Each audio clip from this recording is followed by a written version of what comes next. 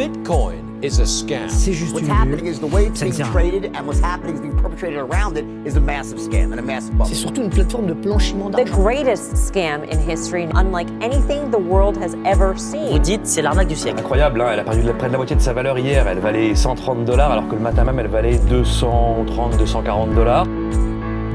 Bonjour à tous, ici Louis de Radio NAKAMOTO et cette semaine pour mon premier billet j'avais envie de vous parler d'un syndrome que j'ai appelé le syndrome si j'avais. Alors qu'est-ce que c'est le syndrome si j'avais ? C'est une maladie contagieuse très répandue parmi les amoureux de cryptomonnaie. Il se manifeste par un sentiment de frustration et de regret qui submerge le patient au moins une fois par jour.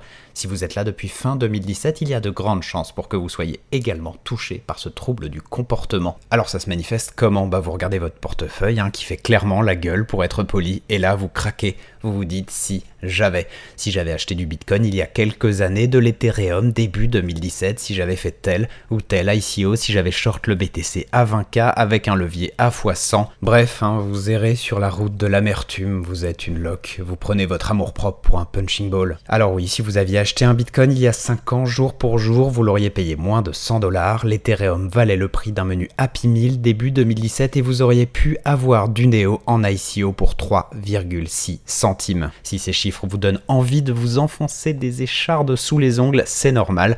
Qui n'a pas regardé la première page de CoinMarketCap en décembre 2017 avec une petite larme de regret lui coulant lentement le long de la joue ? Et bien que vous reste-t-il à faire ? Déjà vous dire qu'avec des si on coupe du bois, on change pas le monde, ça sert pas à grand chose de broyer du noir en regardant le rouge de son portefeuille. Vous serez probablement toujours le si j'avais de 2018, ce que vous pouvez peut-être éviter c'est d'être celui de 2020, le mec qui se dira si j'avais pris de l'Ethereum sous les $200, du Neo à moins de 20 ou du Doge pour 100 petits sats, en rêvant du bon vieux temps où le market cap global des crypto-monnaies avoisinait les 200 milliards de dollars.